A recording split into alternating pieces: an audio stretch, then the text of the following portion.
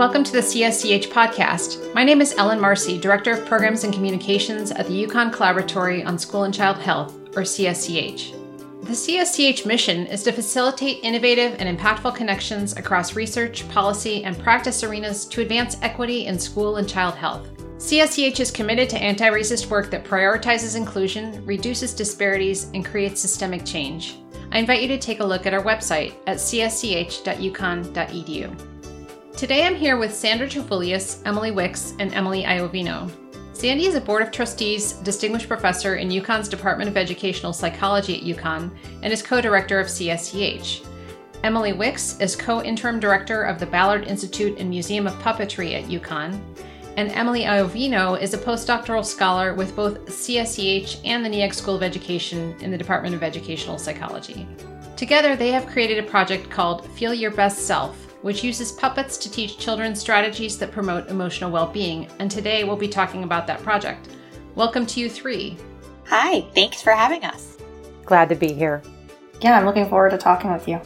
So my first question is for Emily Wicks. Emily, how did this partnership between Ballard and CSCH come about, and how has it been important?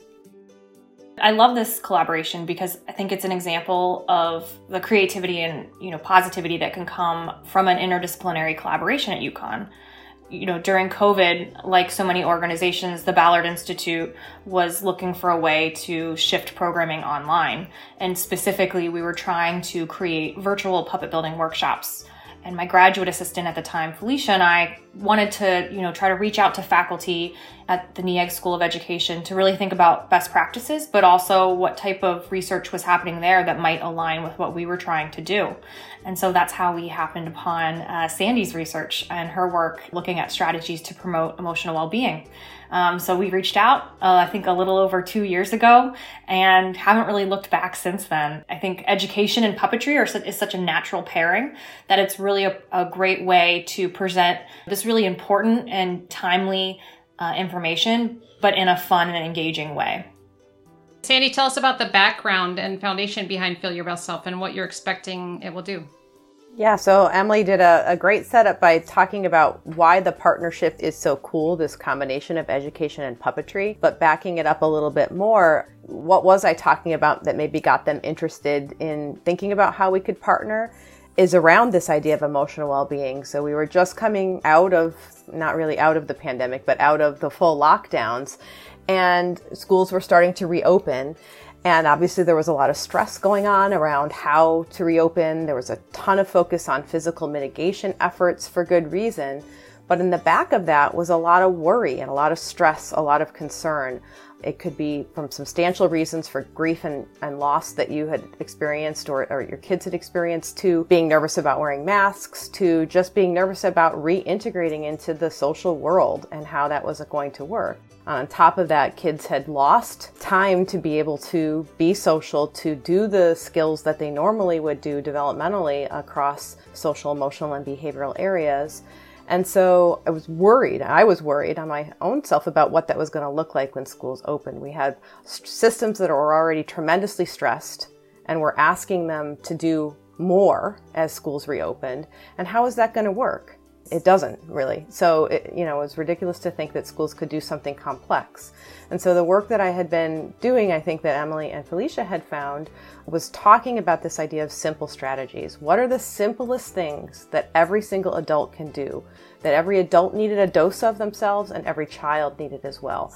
So what are these really simple things that we know from our work in psychology that works to help with emotional regulation, that's founded within cognitive behavioral therapy, which I think we'll probably talk about a little bit more later.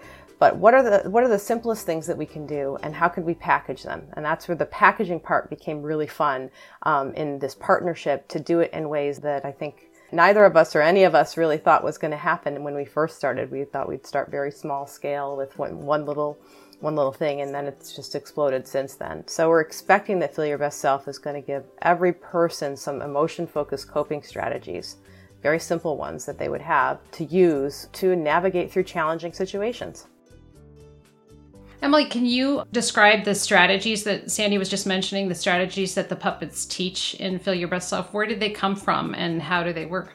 Of course. So we've got 12 core strategies that are featured in Feel Your Best Self. And we identified these strategies by sort of mapping to the smallest kernels of evidence-informed intervention, specifically cognitive behavioral therapy, like Sandy mentioned, that we could teach to evoke behavior change and that can then change how someone feels. So these 12 strategies then map onto 3 categories, which we refer to as calm yourself, catch your feelings, and connect with others. So calm yourself strategies are focused on building self-soothing skills like belly breathing or shaking out the yuck, sort of that physical activity piece.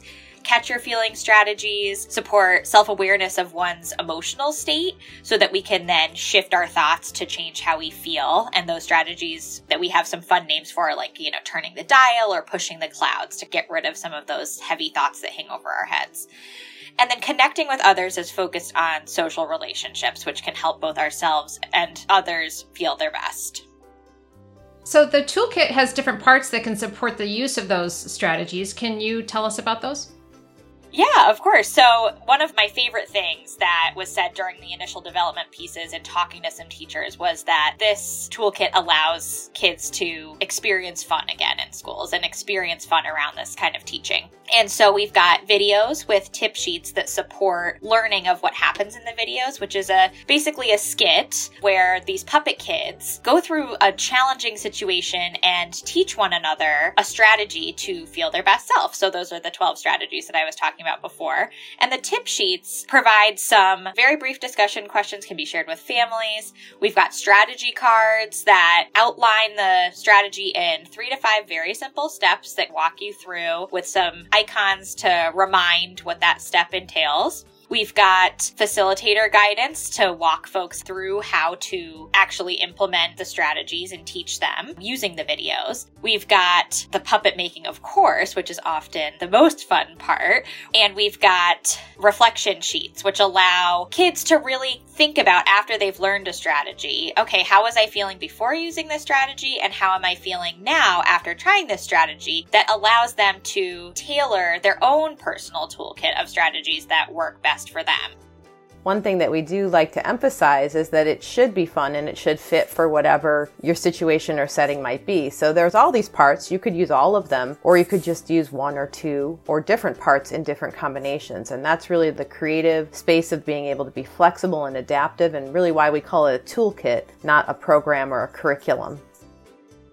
What are your favorite strategies? We like different ones on different days, which I think is a reflection of why we want to have a few different tools in our backpack to find the right tool that fits for the different situation. And one of my favorites, if I go first, would be to say shake out the yuck, because I just love that kids talk about this physical movement, like that show how the emotions are connected to physical movement and how you can really use your body to change the way you feel in your head. My personal favorite is probably Chillax in my head, because I think I often need to go to a chillaxing place, right? We need to visualize a place that makes us feel our best self and bring us back to the moment. But my surprising favorite that I've watched kids use is Ground It Down, because they get really creative with how to ground it down and how to have their puppets ground it down with them. And I think personally, I like Turn the Dial and belly breathing. Those are ones that I use, I think, more and more on a daily basis. But with the kids, I really have loved watching them use Shake Out the Yuck and Bring a High Five because of the creativity of making those strategies their own. So the bottom line is, like, we can't just pick one. You have to watch all of them. Yeah. Emily Wicks, can you talk more about the puppetry aspect of the project? How can puppets support learning? Yeah, so I think puppetry is such a natural complement to education because it really allows us to present these strategies and ideas in an engaging and fun way. So rather than just telling the kids what they need to do the strategies, these videos present stories that show how our puppet characters navigate day-to-day issues that might be relatable to the kids watching. So we're really trying to create characters and situations that might feel familiar and show the kids watching that they can use these strategies to try to shift their emotions. So situations that we probably have all found ourselves in, for example, being scared to go up on stage in front of a crowd. These videos help kids gain a new perspective on a situation and try to shift how they might be feeling. And I think, you see puppetry used in a therapy setting, and in a similar way, puppets here give kids a voice. They might be scared to share how they're personally feeling, but through our puppet building activities, they're able to create a character that can maybe give voice to some of their concerns or worries. They might not want to share how they feel, but they can tell you how their puppet feels. And what has been really fun is to see kids use the puppets and the strategies to shift the emotions of their puppets. And I think, as Emily was mentioning, the kids love the puppet building. And I think it's because you can't build a puppet and still feel upset. Even as adults, we love going into the classroom and building puppets with the kids because it is a creative outlet that really helps you kind of maybe feel a little lighter and happier. Tell us about the puppet characters and how they were created. So the three main characters were really a group effort to create. The original character designs were by a UConn Puppet Arts graduate student, Yaniv Frank. And then we worked with UConn Puppet Arts alumni, John Cody and Sarah Nolan, to create the actual characters. And I think we worked really hard to make sure that the characters would be as relatable as they could be, thinking about how they were designed down to the color of the puppets and their clothes and their hair, and trying to really think about what characteristics they could have to make them fun, engaging, but relatable. But then also their personality traits. I think that each of the puppets have their own characteristics and storylines that we can all relate to. That what I love about these characters is they each kind of go through situations and struggle. Not one of them is perfect or has a total hold over their emotions. They all need help, just like we all need help with our feelings sometimes. They really rely on each other to navigate these difficult situations. Mina is someone that I often identify with because I had to wear glasses when I was younger and I loved basketball. And she's very smart and at times maybe seems like the big sister. But just like all kids, she struggles. In one of the videos, she's upset when her friend moves away and Nico has to kind of console and help her. Nico's the youngest and I think the most excited, but also struggles with his emotions as well if something doesn't go his way. And then there's CJ. I definitely love CJ. They often are nervous, maybe a little bit scared, but they're also very compassionate and very supportive of their friends. And so it's amazing to me that we were able to create this cast of characters, which are puppets, but feel so relatable and like something that we've all been through. So this question is for both Emilys. What has been the most fun about getting into schools and camps with the puppets? Getting to relive the initial first time we were talking about things through the eyes of kids has been really, really cool. To see them react to the more funny pieces of videos or see them practice along while they're watching videos with the puppet kids, and to be able to identify things in their own lives that relate to what Mina, CJ, and Nico are experiencing in the videos has been really cool. And I think also, not just from the kids side, but getting to see teachers, at least in schools, take the toolkit and make it their own. It's been really great to see that. And we learn probably more than the kids learn from the strategies by watching teachers get to implement this. Yeah, I completely agree. I think to be able to step back and see it being used and seeing the kids engage with it so positively is really rewarding. You're seeing how the teachers and the kids use it in new and creative ways that we had never imagined. Specifically for me, it's been amazing to see the kids just light up when they get to open their kit and make their puppet. And then to see how they are able to use the puppets to think about these strategies and think about their own emotions has been immensely rewarding. Sandy, how else do you see the project being used? Are there other applications? Yeah, that's a great question, because if you remember, our original intent was to help the whole school or whole class when classrooms were coming back into full live in-person spaces. And so the original intent was that these would be used in a whole class, like in a morning meeting time or whenever you're doing transition times when you have a few minutes to give some space to work on a strategy. But since then, we've certainly seen applications and extensions in different ways, so in more targeted ways. So for example, our school psychologists and our school counselors and our community providers are saying that they can use these strategies and integrate them into their treatment plans, their lesson plans, with specific kids who might be struggling with certain coping skills or needing some emotional regulation spaces, that they can use these materials in different ways. Since then, we've also extended to have family-focused materials. So the materials are generally the same. The video is like a core foundation to a lot of the pieces, but we've created, as Emily Iovino had said earlier, these tip sheets so that you could watch it at home and talk about it and practice when you're driving to the next activity or wherever you need to be. We've also worked on extensions into earlier childhood, so earlier preschool. And then just a couple of weeks ago, Emily Iovino and I were presenting, and one of the participants said that they saw very specific extensions that they could take these strategies and the strategy cards into nursing homes in their work, that they could see this. And so I think that's the really cool part about the extension or application, is that the strategies that we've curated are lifelong, they're life course. They may be taught or learned in different ways based on your age and stage, but the same things that we're asking our kids to do, our teachers are also doing as well. Yeah, and how lucky that they learn it earlier than the rest of us. Well, that's the hope and the lucky part, right? Actually, we do often hear that from some of the older adults saying, boy, I wish I had this vocabulary. I wish I had these strategies when I was younger or when I was in school. We didn't have this.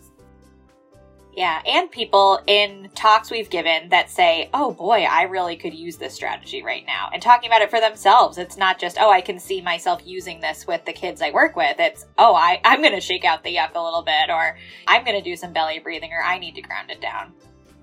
Yeah, my son is older, but he's loving watching the videos. He uses some of the strategies. So this is a question for all of you, but let's start with Emily Iovino. Stepping back, what has surprised you the most about what you're seeing in the different spaces as people use the project? I think what you actually just said is how much older kids are enjoying this. How much when we're getting into third grade and 10, 11, 12-year-olds are still identifying with and enjoying the videos and the puppet making and all of that, I think has been really refreshing for me and has shown me how much this is really the fun part of it is needed. I think has kind of been the most surprising for me is how much this is really working, needed, and useful for that upper end of the range. Yeah, I think for me, the creativity of the educators that are using it and the kids has been really impressive to see teachers use it in their own ways and adapt it into their already existing structures has been really amazing, and I think given us new ideas. And then at the same time, you have teachers who maybe stick more to the facilitator guide, and that's okay because this project has been created to really be used how it can be helpful to you. It's not something that you have to learn to use. It's something that you can really adapt into your existing routine. And with the kids, I think their creativity never ceases to amaze me. How excited they get and the ideas that they come up with relating to the strategies and the puppets is always fun to see. And for me, this might sound silly, but I am in awe at how riveted the kids are watching these videos, how much they identify with the characters. You know, I was out to dinner with a friend over the weekend and who had a 5.5-year-old, and the child just kept saying over and over again, I gotta meet those puppets. You know, and just while we were waiting in line for dinner or, you know, waiting for all these things, just riveted at watching. I want to watch another one. I want to watch another one.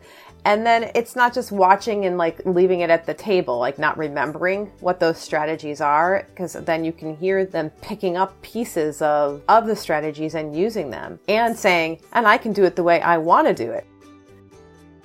So tell us about what your future plans are for the project. So I think Emily just got at this a little bit with how much we're learning in schools, but I think one of the biggest future things is to continue to revise and update our materials as we get feedback from the people who are doing this, the boots on the ground as we'll call them, as the people who are using this can and do and will help to make this so much better. Along those lines, I think as much as we can, getting into more schools and providing technical assistance. We're getting some requests already for people that want us to come and do a presentation or want to have us help them figure out how to get started with this. So I think that's really something that we're looking into for the future.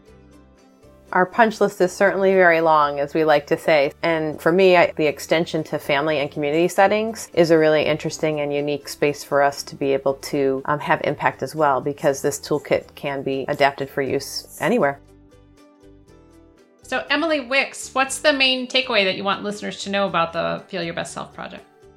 So I think the main takeaway is that Feel Your Best Self is ready for use. It is on the website feelyourbestself.org. All the videos are there. All the resources are there in both English and Spanish. And what's great about it is that you can use it while you're on the bus. You can listen to it while you're in the car. The videos are each 5 minutes or less, and you can use it however works for you and your family or your classroom. So get out there and try it. You'll hopefully find some strategies that become your favorites and you have in your back pocket to use, either for you as an adult or for the kids in your life, because I think what we've all learned is that these strategies are for people of all ages. To help them feel their best. Yes, these strategies help all of us feel our best. So this is terrific. It's such a fun project and it could be so impactful. I was listening to the story on Morning Edition on NPR about the project, and Corey Turner, their education reporter, said that he'd been in a lot of classrooms as an education reporter but couldn't remember kids seeming more joyful than when he saw kids participating in this. So how wonderful that your project is sparking joy when we need it, both for kids and for adults. We'll add links to the Feel Your Best Self project in the podcast description too. And Sandy, Emily, and Emily, thank you so much for joining us today. Thanks for having us. So much fun to be here. Thank you. And a reminder to listeners that you can find information about all our projects at the CSCH website, csch.uconn.edu. You can also follow us on social media at UConn CSCH. Thanks for listening.